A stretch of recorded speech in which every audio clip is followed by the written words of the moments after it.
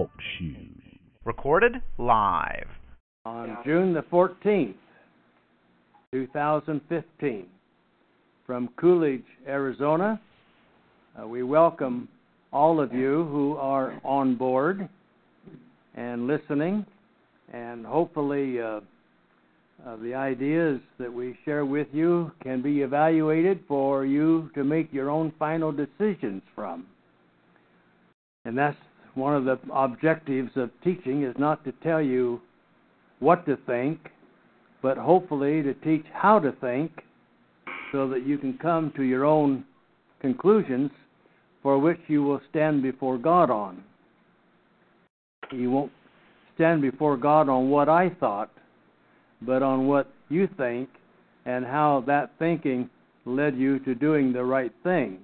It's never thinking unless what it is you're thinking causes a response in what you do.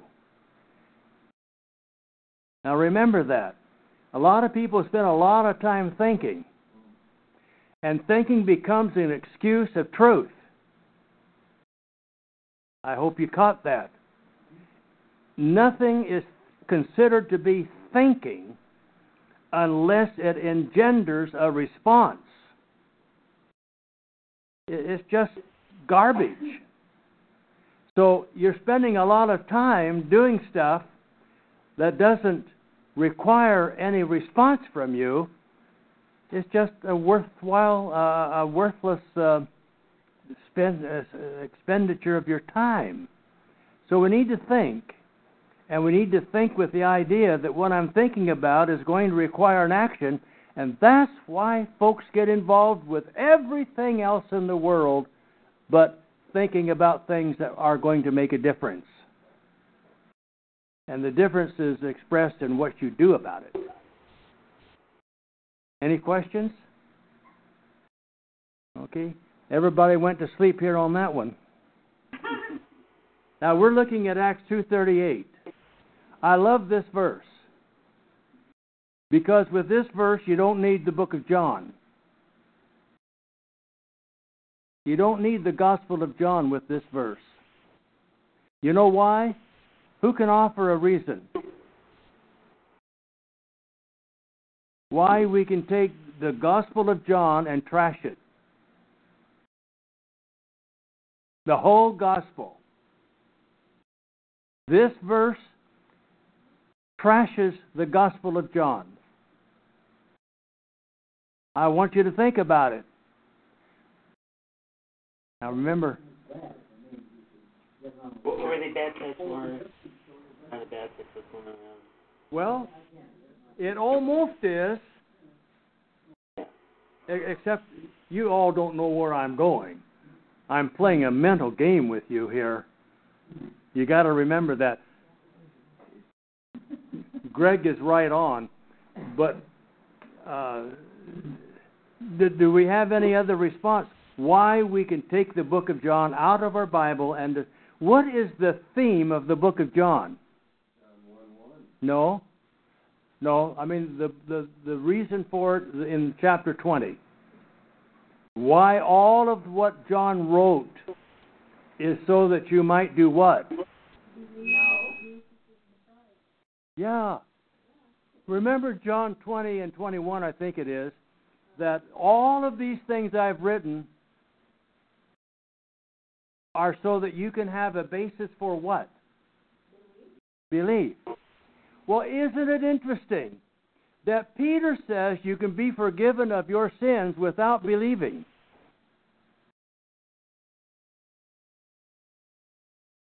Because, see, he doesn't mention it. He assumes it, doesn't he? Well, that's right. I can't be pierced to the heart without believing. That's right. But you see, it's never said. And and that's the point that I want to make, is that we assume then, because of what these people did and how they responded to what they were hearing, was that they believed, even though the word is never used in this immediate context. Our assumptions must be in harmony with the author's assumption. He is assuming that you're smart enough to know that if you're going to be convicted in your heart, you're going to be a believer convicted because of what you hear, that you are a believer in what it is you've heard. Does he have to tell us that? He doesn't have to tell us that. That's what the Gospel of John is for, is to give us a basis for what Peter is building on here, assuming with the assumption that these people are all in harmony with who Jesus is, and they are the ones responding to him, and therefore they say when they are told that Jesus is the supreme authority and the anointed one of God, that they were pricked in their heart and they cried out, what are we going to do? Now, wouldn't you assume that they were believers? Otherwise, they wouldn't care. It wouldn't matter. It wouldn't make any difference, would it? No. Now, am I too loud or too soft today? I can't hear a thing. The believers that you're talking about are the believers that are ready to incite a response, right? They're opening comments. They're thinking. Because Scripture also talks about believers who their belief is worthless. Oh yeah, because they don't do anything. They don't do. Yeah, that's exactly right. And they shudder. Yeah. But isn't it interesting that what shall we do? He didn't tell them to believe. They already did. Because they already did. So he is assuming, Dr. Luke, in writing this, is assuming that the audience knows what he's talking about. They're already believers, or what? They would not have asked the question. Yeah. Or they would have asked some foolish question. Or walked out. So we're getting down to the nitty-gritty here. So when he talks about repentance here, we know he's saying, he didn't bombast them with,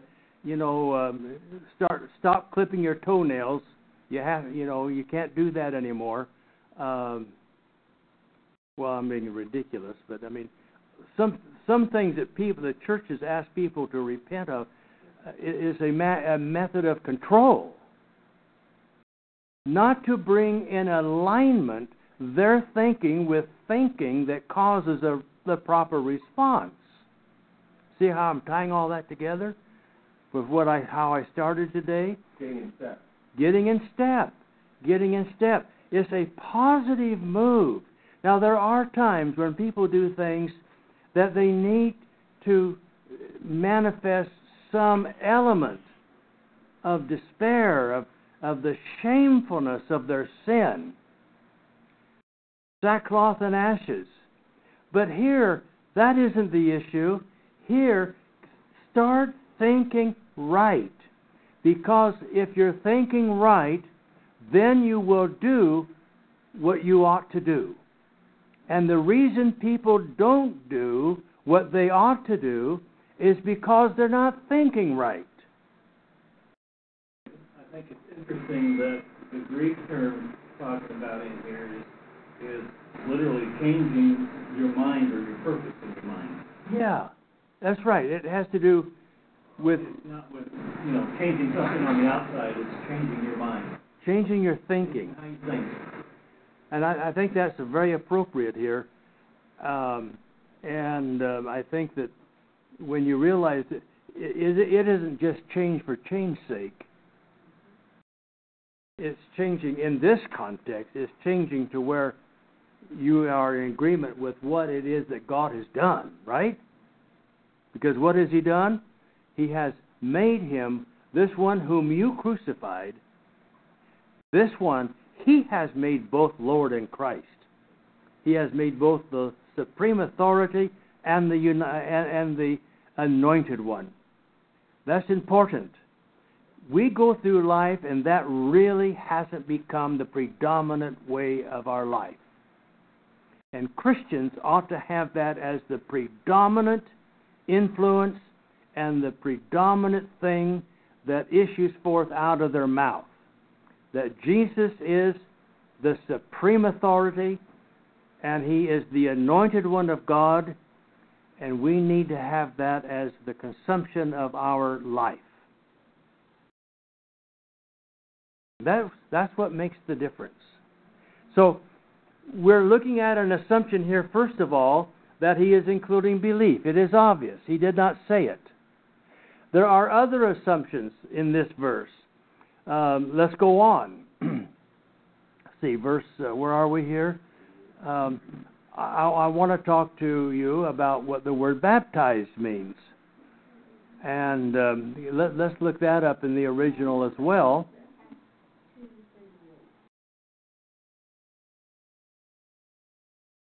And let's see what the Calvinist work has.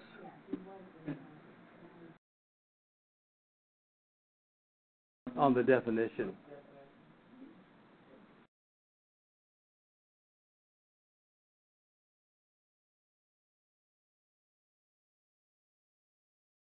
Well, they don't give us much help, do they? It means to immerse, to make overwhelmed, literally fully wet. Sink is one of the definitions that I've got here. Is what? Sink. Sink? Yes. Like sinking ship. So, sinking ship. The problem with that word is that it never comes back. I know. And the word submerge isn't right either. Of ceremonial ablution, especially technically of the ordinance of Christian baptism.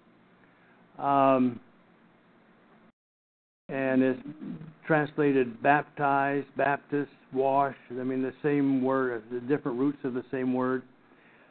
But if you go back and look at the etymology of the word, it goes beyond that.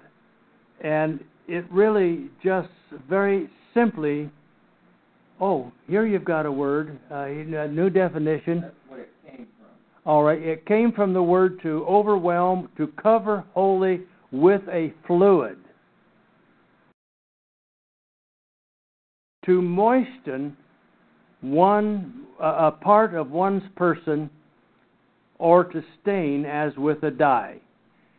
And they've translated that word in its root as the word dip, and that's the word that really mostly corresponds to the etymology of the word, is to dip. Now let's think about the word for a while, because folks, a lot of confusion wraps around this word. And I want to make a point, though I don't know that I can fully defend it.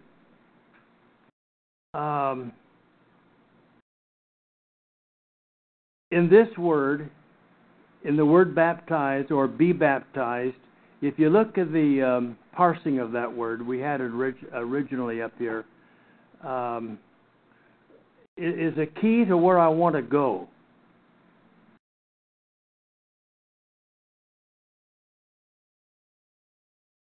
The new Lincoln Continental car has what they are referring to, it hasn't come out yet, has what they are referred to a dipped chrome around the bottom of the body.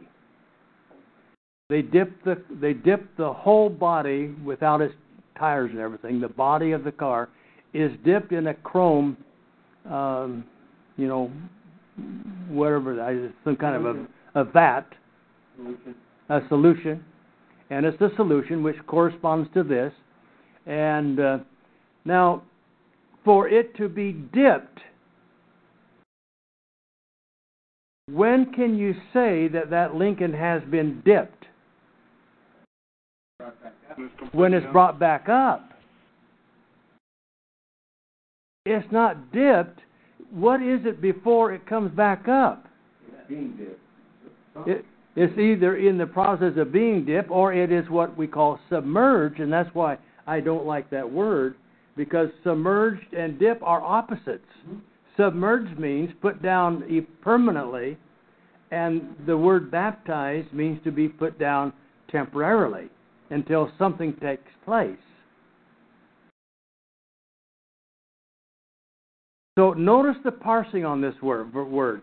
It is every one of you should be baptized. Be baptized. It's in the aorist. What does that mean? Now, remember, you can't answer that question until you know what the mood of that verb is. What's the mood of that verb? Of that word? Imperative. Which means then that the verb has no what? No time of action. For the word aorist, which is for it to have a time action, it has to be in the indicative mood. Now you all know this stuff, but I want to make a point of it here that we're speaking in agreement, in repentance, in changing, in agreement with what the word is and how the word was spoken. Aorist deals only with the type of action when it's in the imperative mood. Only with the type of action. Aorist has to do with a particular one-time event. That's what aorist is in the imperative mood. It has only the kind of action. Every verb has kind of action or time of action. That's, first of all, determined by its mood. And when it's in the imperative mood, then it only any verb only has kind of action. So baptism here is a dipping that takes place how? Once, and in the past. It's something that you look on as in the past, although there's no time factor, but it always lends itself toward that. It's a one-time act. A punctiliar act is the precise meaning of the word aorist. A particular meaning. Now, it's in the, what voice is it? Send to you. Send to the subject. All right, it's something that you have to have done to you. Now look at the difference of the word repentance. We'll come back to this, just the next line up. The very first word. Now look at the parsing on that.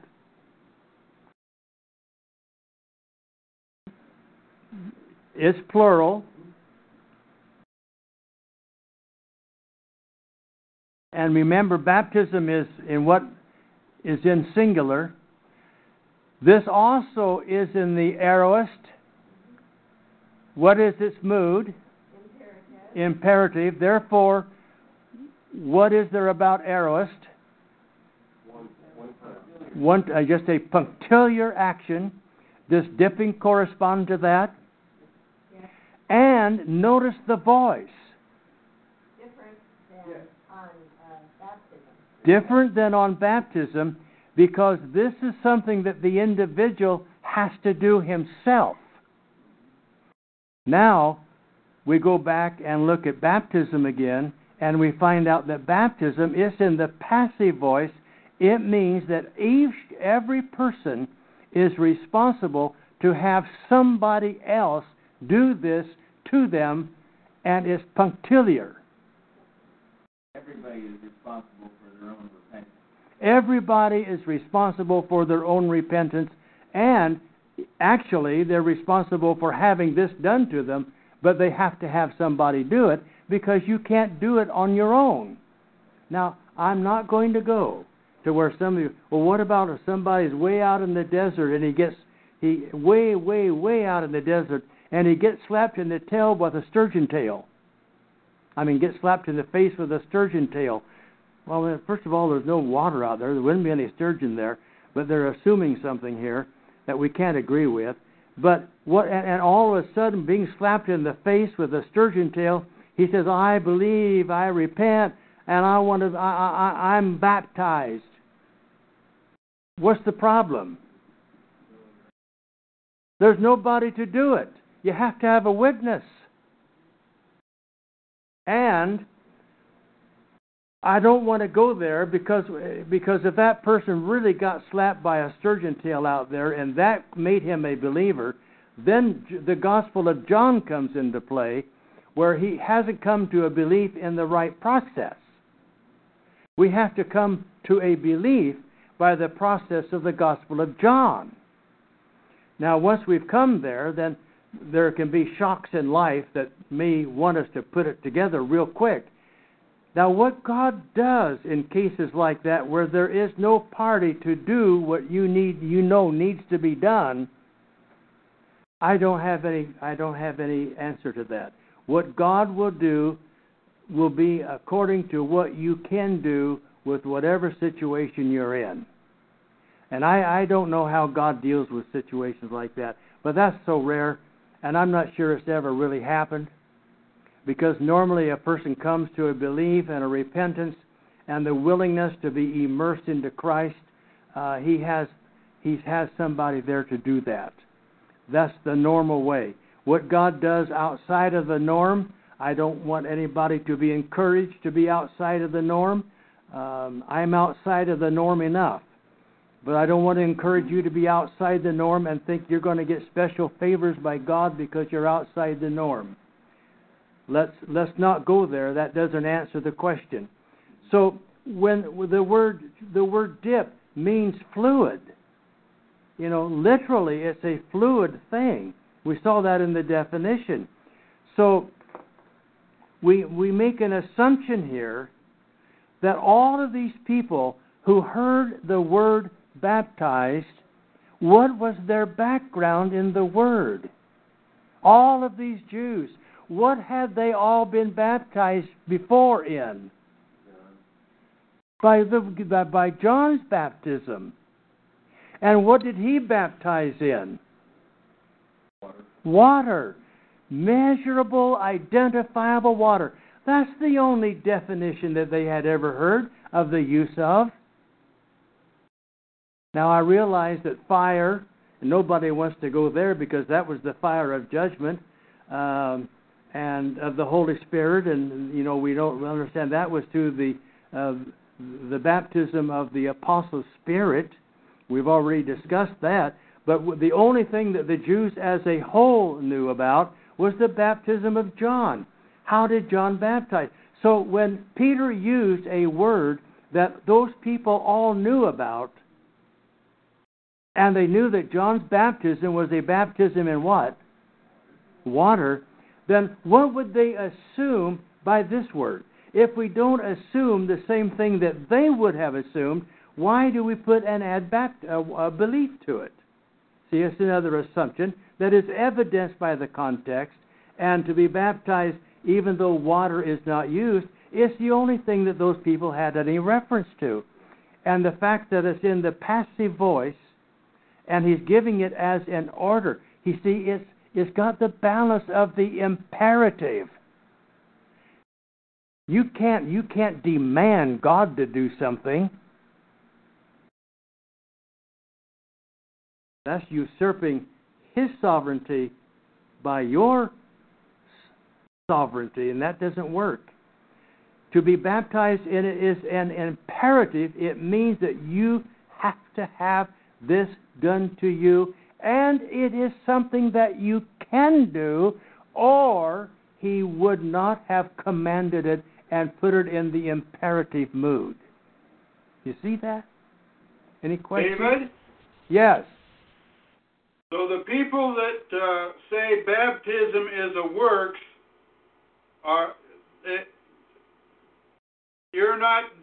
you can't be saved by works.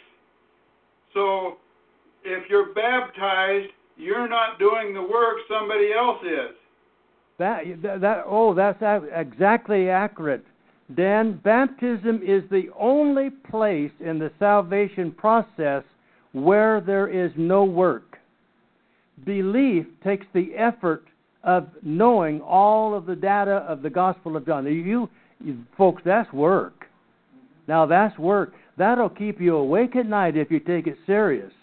Repentance is something you do. Why don't those who say works, I'm going to say more about that. Why don't they eliminate belief? Because Jesus said the only works that you do is the work of belief in John 5 or 6. I think it's 6. Belief is the only work. That is where the work is in believing. Why don't they discount belief? Folks, that's where the work is in coming to a belief, in having the collection of information that is adequate for you to come to a decision on. That's work.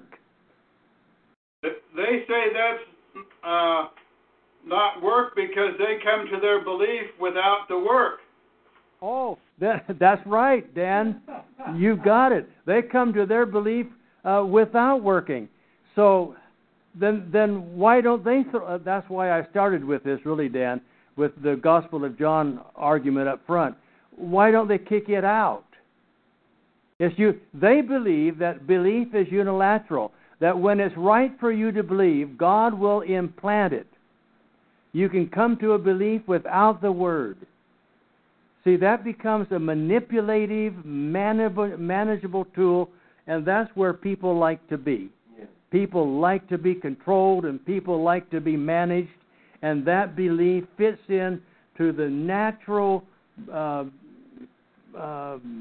desire of most people.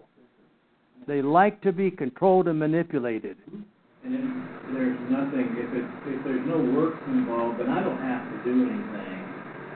And therefore I don't have any responsibility for making sure that I'm in alignment with God. That's right. Did you all hear what Dan said? Therefore you're not accountable either. That's correct. It's all a fear of judgment. Yeah. When it all boils back down to Yeah. Dave, my dad used to tell a story when he was in the Army. He went into a restaurant in Greece, and he was back in the back, had a friend that he was in the Army with, was working in the kitchen, and that's what they were doing with the plates from the cafe. They were putting them down into the water. Baptismo, he would say. Go in dirty, come out clean. Oh, okay. Oh, and you know what? Don't let me forget, I want to deal with that. I wanted to, if we can have belief without works, then, of course, study and thinking we should all cast aside. Well, if you're going to go that far, then, of course, the sinner's prayer becomes a work then. Then the sinner's prayer becomes a work. It's like any lie. It's a vicious circle. Mm-hmm. It contradicts itself. Well, I don't see right offhand. Oh, and one of their texts that they use is John 6:29. Jesus answered and said to them, "This is the work of God, that you believe in Him, whom He has sent." But you see what that verse doesn't tell us, folks? You have to assume that the writers had an idea of what John was talking about. He isn't saying that the work of God is that you are going to believe. He simply says in the English here, is the simple statement that this is the work of God, that you believe. That's the work, is that you believe. How? This verse doesn't tell us how. How comes from the Gospel of John in its entirety. That's why John begins his premise with that verse, and then he ends up. Notice what he says. We've already read this a couple times here recently, but look at it again. But these are, verse 31, he is ending then his epistle. These have been written so that you may believe. See, doesn't that answer what we just read back in John? It doesn't tell us the how, But God has enabled us to believe upon the evidence that John is going to provide us with from John 6:29 on, and then he concludes the latter part of that book in chapter 20:31, that these have been written. They are adequate for you to believe. If chapter 6 and verse 29 stood alone, why would you need any of the rest of the book? See, it doesn't answer the how, and so the rest of the book answers the how. We are always taking a verse and forgetting that not every verse tells us all of the things about that verse we need, but whatever that verse tells us is a part of the whole thing that we need. It's just like when people say believe. Sometimes that's all they tell them, because that's what they needed. The Bible writers always tell us the next thing beyond where we are. If they were already believers, why would Peter tell them to believe? If they were not believers, what would Peter have said to them? Then believe. That may have been all that he said, because why would he go any further until they became believers? And so when some of the cases in the verses of the New Testament where they are told to believe, it's because that's not where they were. They needed to come to that point. And once they came there, they would be set up for salvation. But we got to remember that no verse tells us all that we need to know about any subject. But what it does say is critical to the whole picture. You're getting me worn out this morning. So the answer to your question, And at the beginning of class is, we don't need the book of John because of Acts 2:38, because Peter was speaking to believers.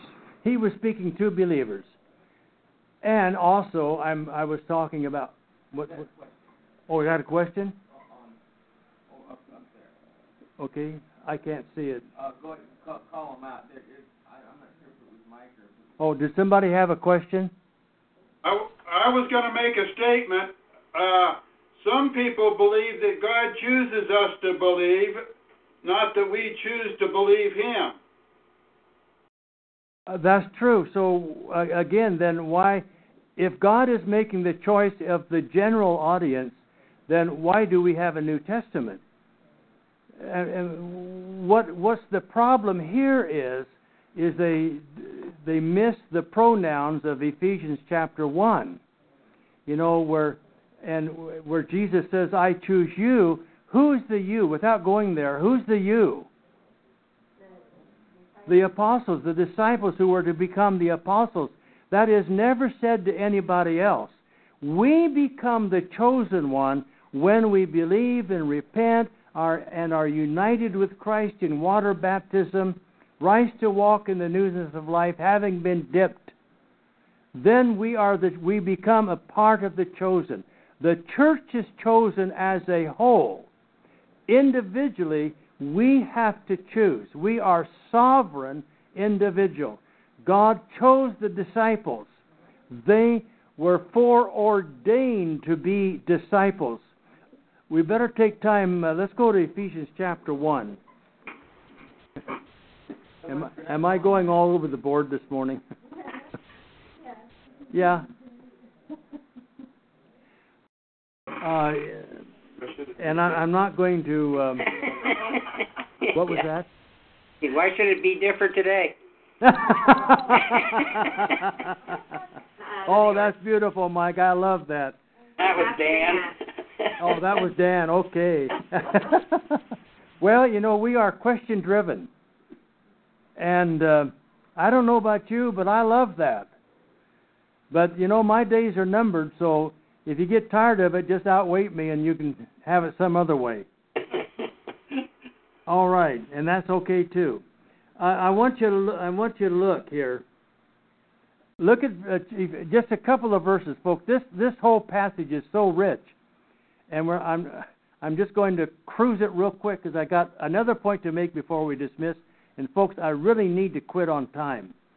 I need time to make a break between this and the General Assembly, and they're stomping at the door. They got horses and mules out here lined up in the park and all waiting to stampede their way in. What? What are the ropes for? The rope? Oh, to keep folks out. Okay. Now,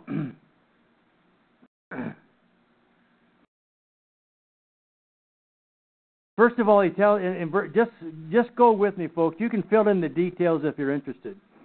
Is Paul writing to the saints in verse 1? And he gives them an introduction in verse 2. Verse 3,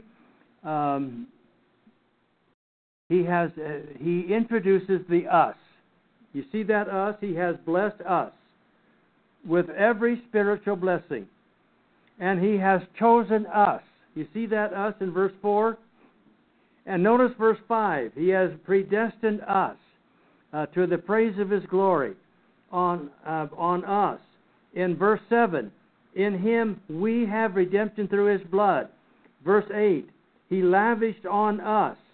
And verse 9, he made known to us. And he made known the mystery of his will. That's explained in 1 Corinthians chapter 2. You all know that. And with a view, so they had unique information of the essence that you and I don't have. But let's go on.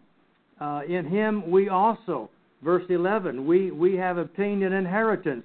Verse 12, to the end that we who were, now we have a little distinction here, who were the first to hope in Christ. So now he's distinguishing the we from anybody else. Now verse 13. The rest of it you can figure out on your own, folks. There's no secrets here. In him. What's the next word? You also. Oh, now that changes the whole picture. Everything else is referring to those whom Paul is identified with as the apostles. They were the ones who meet all those criteria, not you and me. And then he goes on to explain what we have as individual after. Now notice the very first thing, Dan, after listening. Now, you did not have your spirits immersed with the Spirit, but you now, after listening to the message, the gospel of your salvation, and believing that message, you were sealed with him in the Holy Spirit of promise. And don't get hung up on any of those things now. Now, there's some translation issues there, but let's stay with our point. The point is that those who say we are chosen, and this is one. Look at the books on Calvinism. This is their key verse, and it all collapses with verse 13. It makes you can't have first person plural and second person plural. You, we, first person plural. You all, second person plural. Those are two separate groups. And then he goes on then and he emphasizes that you thing. That's because it's all based in what happened in verses 1 to 12. Otherwise, we couldn't make a choice. And you're not an apostle. Hey, David, then this explains that John 6:29 too. This is the work of God, providing us the information that we might believe. Oh, that's right. Good. That good point, Mike. What was that, Dan? That if we don't have a choice in the matter, and if we don't have the free will to exercise, then we are nothing more than puppets. Exactly. Yeah. And Dan made puppets, though. What? I'm good with puppet. You're good with puppet. Dan and Nolan have agreed here that there's great advantages to being a puppet. No responsibility. You can only do what strings are pulled, and we'll pull the strings. I guess that's one reason why we don't have as many as some folks, is that we don't believe in putting strings on people. We believe in people coming without coercion to what is right. and doing so because that's what they have chosen to do. Amen. And people don't like that. People like to be told what to think. They like to be told what to do, and they don't want any responsibility. There's another problem with that whole concept of no responsibility, and that is that if we're not individually responsible for ourselves, then who is it that's responsible when we sin? Oh, well, that was inherent. You don't have a choice in that either. You know? Yeah, but those are good points. Folks, our time is way gone again, and I didn't get to what I wanted to do in conclusion today, so we're going to have to come back to Acts 2:38 next week, because I've got to deal with a few more things about this baptism thing, and I want to discuss why the word epi is used there instead of into or en in verse 38. And but that's an important concept, I believe. And I need to deal with the word doria and what that means and what the promise is. So we need to deal with the things that are kind of the crux of where I think we ought to be in harmony with what God has done. We're at the crux of what God has done in the reading of Acts. This is the dream of God fulfilled, and so you can expect that people would try to change it and alter it. The restoration movement individually is trying to come back and bring our thinking and our actions into harmony with what's real. Let's pray. Father, we thank you for a good day. We thank you for the strength that each one has to be here and to share. We thank you for the great questions and comments. Father, we just come to love the truth and therefore you more every week. In Jesus' name we pray. Amen. Now you expect me to go do something else.